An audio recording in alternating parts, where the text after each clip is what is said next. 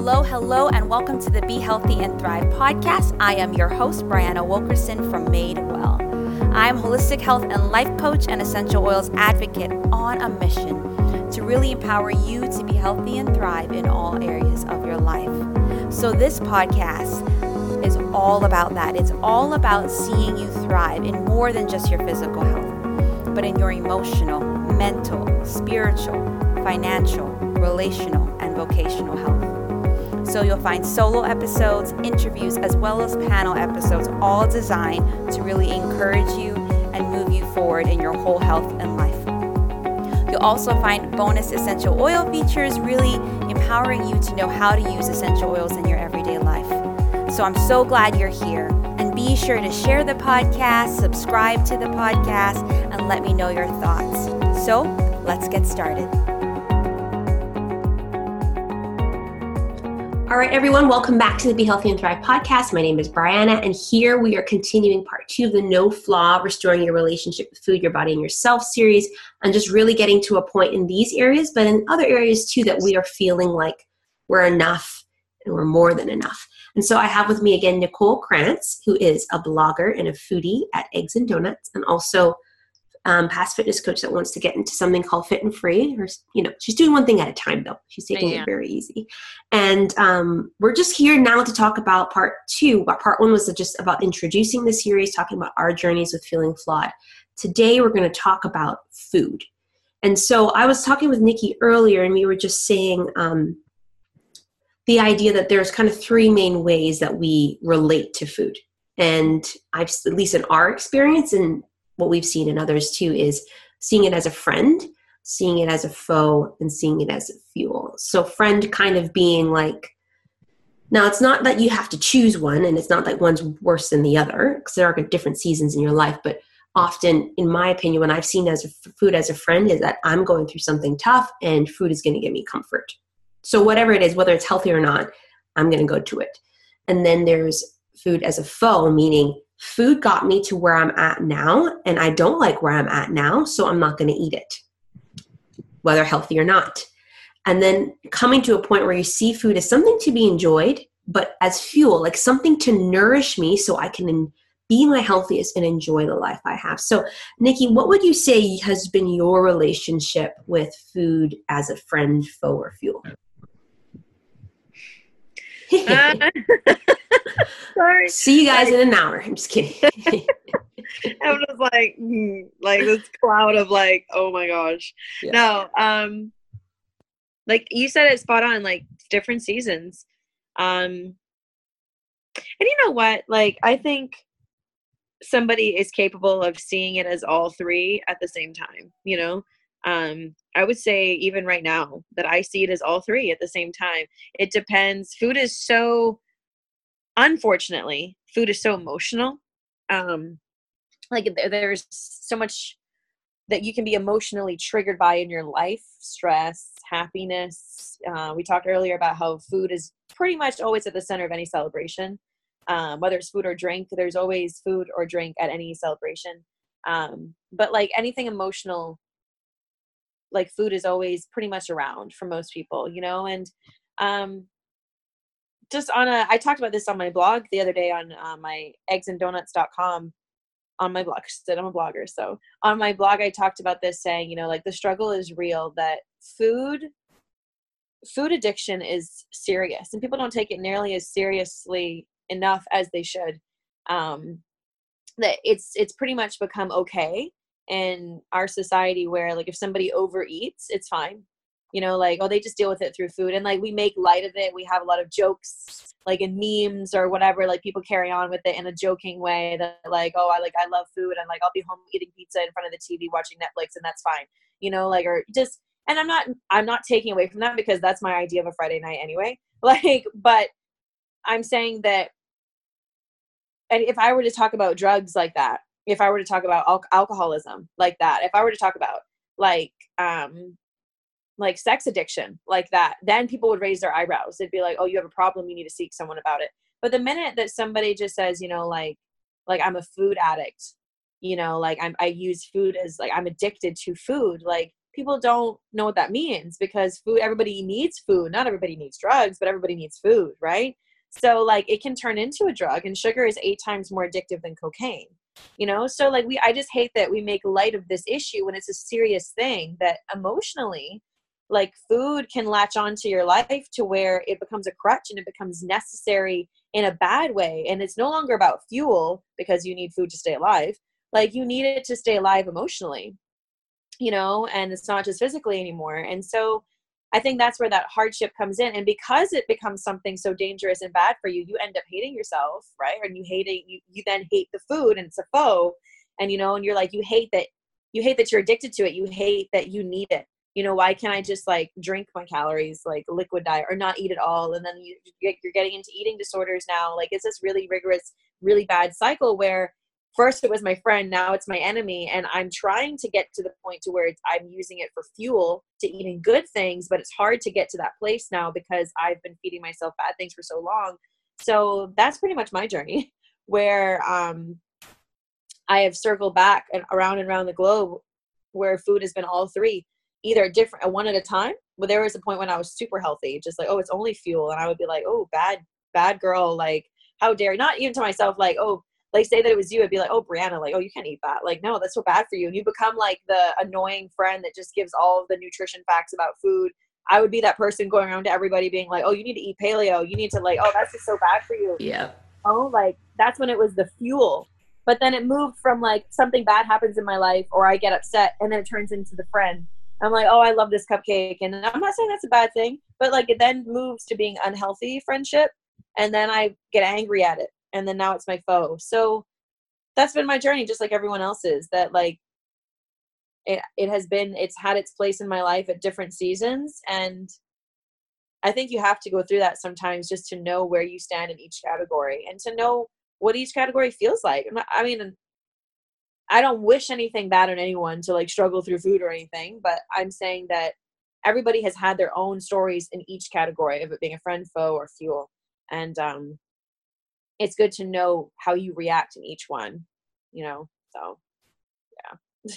Yeah, I love that. And I love something you said too. I think the main thing is that when it does come to, it's such a vulnerable thing. So to actually share it, there's so much shame, so much fear that comes around it, so much vulnerability, because you aren't sure how people are going to respond. You're not going to sure if they're going to understand, because if you say like, hey, I struggle with all those other things, there is some sort of shame around it for sure. But there's, there is actually an Overeating Anonymous too. Like there are programs around it, but it feels, because it's a normal thing that you normally eat.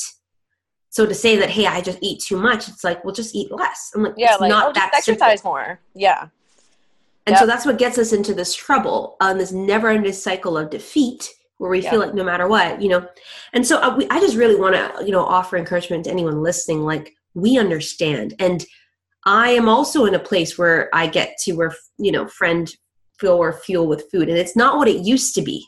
Like, I don't feel in bondage to it. I don't feel like I'm like always, I struggled every day with it. But there are times that I'm like a more stressful season that I'm just going to go have some more raisins, which they're raisins. But hey, I'm trying to feed something. Or hey, I'm going to have some more chocolate. It's been raisins because I've been on the Whole30. But, I just really want to give you guys freedom to say, please let us know. And whatever meeting you're listening to, if you're struggling with this, like, you're not alone. There is grace in this journey, and we haven't arrived. And to be quite honest, if there's something you struggle with, just like if someone struggles with alcohol, they need to be very careful treading back to places that have it. And it's the same thing with food. If you're struggling with not eating or eating too much, you just got to be, what are your triggers? You have to just know your triggers. Yep. And sometimes you're going to go in and just give in to the trigger. That's okay. Like, there's grace in the journey.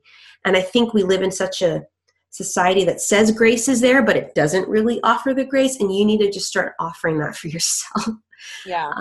And know that God offers that grace. I think I'll just even share my story. I remember when I've been a Christian for a while, and I went to Christian school. And I remember going to Sunburst in a varsity in Florida, and just that particular time I was on God's love. And I just remember being undone, and him just really understanding that God loves me forever. It doesn't matter how much good grades I get, doesn't matter how perfect I am with food.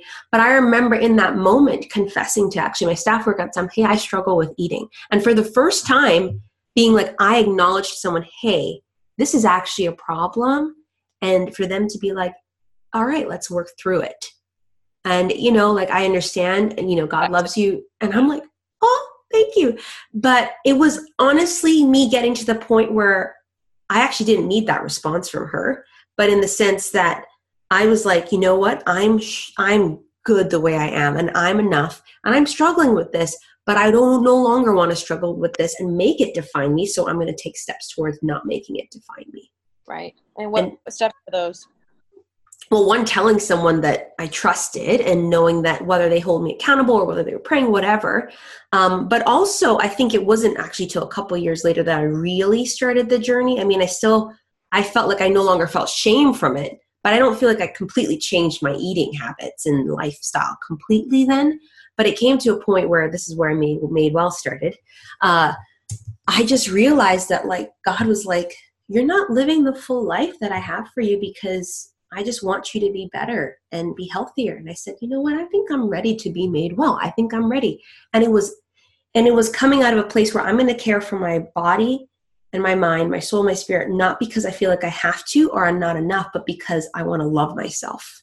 Yeah. And that was when things lasted, because I had similar, you know, yo-yoed big time for a long time, but I didn't. Now it's like a yo-yo. It's not that big because I took the small steps, and they were small. I just started walking, and I loved walking. And then I started running a little bit. Then I started doing this, and then I started changing slowly but surely. And I had fun and loved myself in the process. I wasn't like, I'm going to exercise like this because everyone's exercising like this. Yeah. You know? And so I think it's when you come to the point where you're like, I'm going to do this for me, and I'm going to do it similarly where you're at, as slow as I need to, get the accountability that I need, but give myself grace along the journey. It's going to stick. It's really going to stick. And so those were kind of some things that I did. Yeah, no, exactly. And you had to go through the huge yo-yos to know how to not go back there. You know what I mean? Like we all still yo-yo. You're never going to be like, oh, I'm fine now, thanks. It's just going to be constant. It is going to be yo-yo, like where like, okay, I'm not having the best month or the best week or the best year or whatever, but I will never return to where I was because I've learned so much in the process, you know, where my mind has changed enough to know that deep down, I will always struggle with food being a friend and like using it as a crutch, and I'll teeter-totter that plane always back and forth, but it's never going to be where I hold on tight to it forever, because I have walked away from it once and it was meaningful and it was real, where I walked away from it understanding this cannot be this way for my own health's sake, you know? And until you come to that realization point, you know, that's when you will take steps to walk away as slow as possible, as fast as possible. Like it depends on where you're at, because people can just change cold turkey overnight. Like I remember when I was introduced to paleo, I was at the point where I was so done with wanting to like eat for like emotional comfort. I was so ready that I changed everything that I ate overnight. It was not slow and gradual. I literally was like, here's the list of foods I can eat. Okay, cool. And I just changed everything. Yeah, I had awesome results, whatever. You lost the weight because your body's changing and you're eating better foods. Okay, cool. That was awesome. But and that was a side bonus, but the main thing that changed for me was, oh, these foods are actually good for me. Like, and I learned why doing Whole30. I learned how my body received that food, and it felt good to be in control of giving my body good things. And that was really what I was happy about.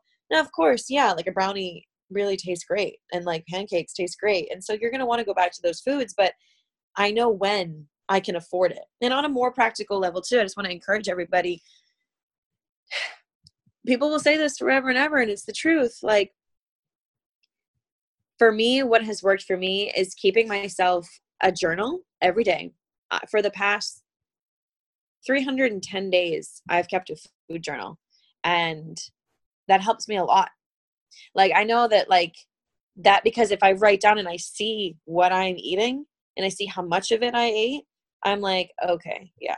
Like, it really reinforces information in your brain that like, maybe I should eat something a little bit better, or like something that's a little bit more filling, something like in a positive way, where like a little bit more protein based, like something like that. That helps reinforce a positive decision-making tool for yourself. Because then you have to keep yourself accountable and write it in your journal, write it in your diary. I use my Fitness Pal.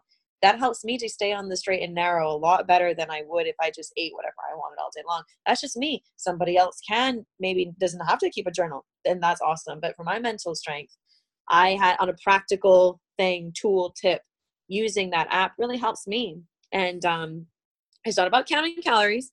It's not about counting your macros or whatever, unless you're at that level and you have a positive nutrition coach to help you through that. Then they know a lot more than you, and to keep yourself healthy, then that's great. But what the point is to use that app for me, it's just to keep track of what I'm eating, and I'm able to look back in my day and be like, okay, yeah, I should have actually had a little bit more here or whatever. And that helps on a practical level, because we can talk to you all day long and say like, oh, just don't do it. Or like, oh, well, just love yourself. But like that's a personal journey, and how to get to that place, like on how you love yourself and when you arrive there. And I just want to encourage people, like, yes, we want you to love yourself. Yes, we want you to do all these positive things. But the best thing too, practically, is to keep a journal too, to try it out and see if that works for you. Very easy, very simple, nothing too dramatic, just using something like we said, think up in the last conversation, to help declare affirmations over your life of positivity. This is something too, like using a practical app that's there for you to help you stay on something to reach your goals, and that's really helped me in that way.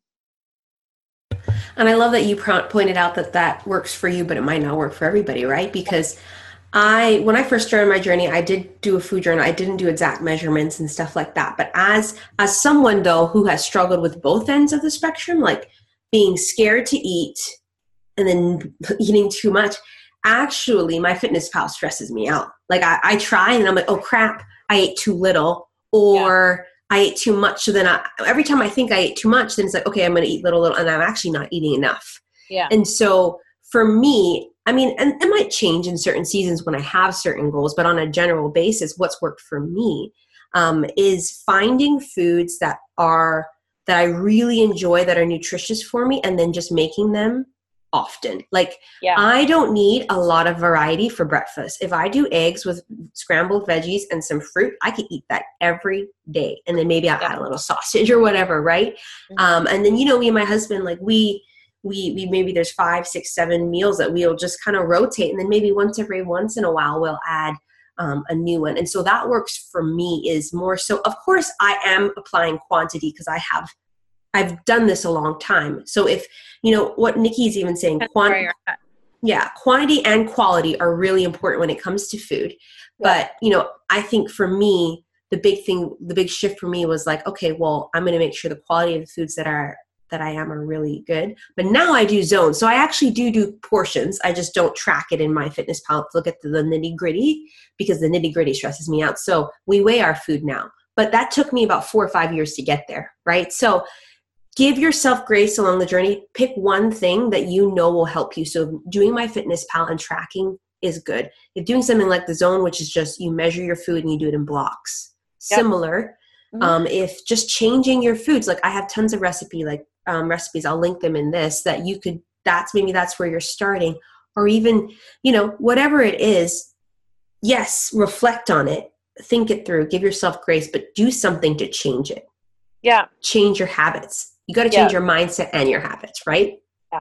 Around this. And even on a more general step too, like just real quick, like it could be something literally as simple as like, I usually have 5 Diet Cokes a day. Well, actually, the way that I'm going to make a positive change today is to have 3. Okay, great. That's 2 less than you used to do. Like, and then I talked about cold turkey, but then there are gradual changes you can literally do that were like, oh, I shouldn't be having Diet Coke. Yeah, but you drink it. I'm not going to get into that conversation with you about why you shouldn't drink it. Yeah. You're drinking it. How about you just drink it less? I usually have 5 slices of pizza at night. Okay, well now how about you just have 3 tonight? That's a positive change, because it's less than what you used to have. And then eventually you'll get to, I only have 3 slices of pizza once a week instead of every night. Like it eventually gets to that place, Yeah. So, Yeah, because that was my experience too, right? Like even in regards to Diet Cokes, I used to drink them all the time. And and then eventually I was like, I don't want this anymore, right? Yeah. And I had a client who she used to just love drink Coke, and she did that. She just had less, and it was a process. And so, yeah, definitely the small changes matter. And so really think about it as you go through this series, and even as you get the free resource, the journal, just as you reflect, what is your one step from here to restore your relationship with food? It may look different than Nikki and I's. Maybe we prompted some sort of idea. Write it down, share it. Awesome. All right. Anything else though, Nikki?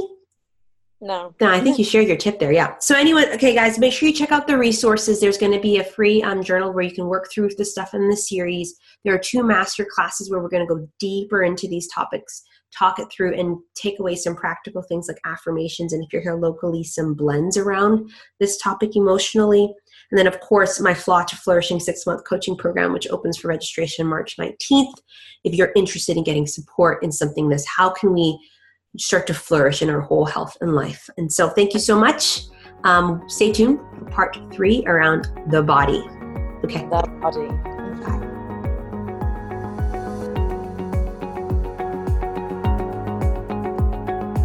Well, I hope you enjoyed this episode of the Be Healthy and Thrive podcast, and I hope you are leaving feeling equipped, encouraged, and empowered to truly be healthy and thrive in your whole health and life. So share this podcast with others, subscribe, and let me know how it impacted you. And of course, be sure to check out the corresponding blog post that has all the links to the free goodies that were mentioned during the episode. That's it for me for now, but I will see you soon on the next episode. Bye.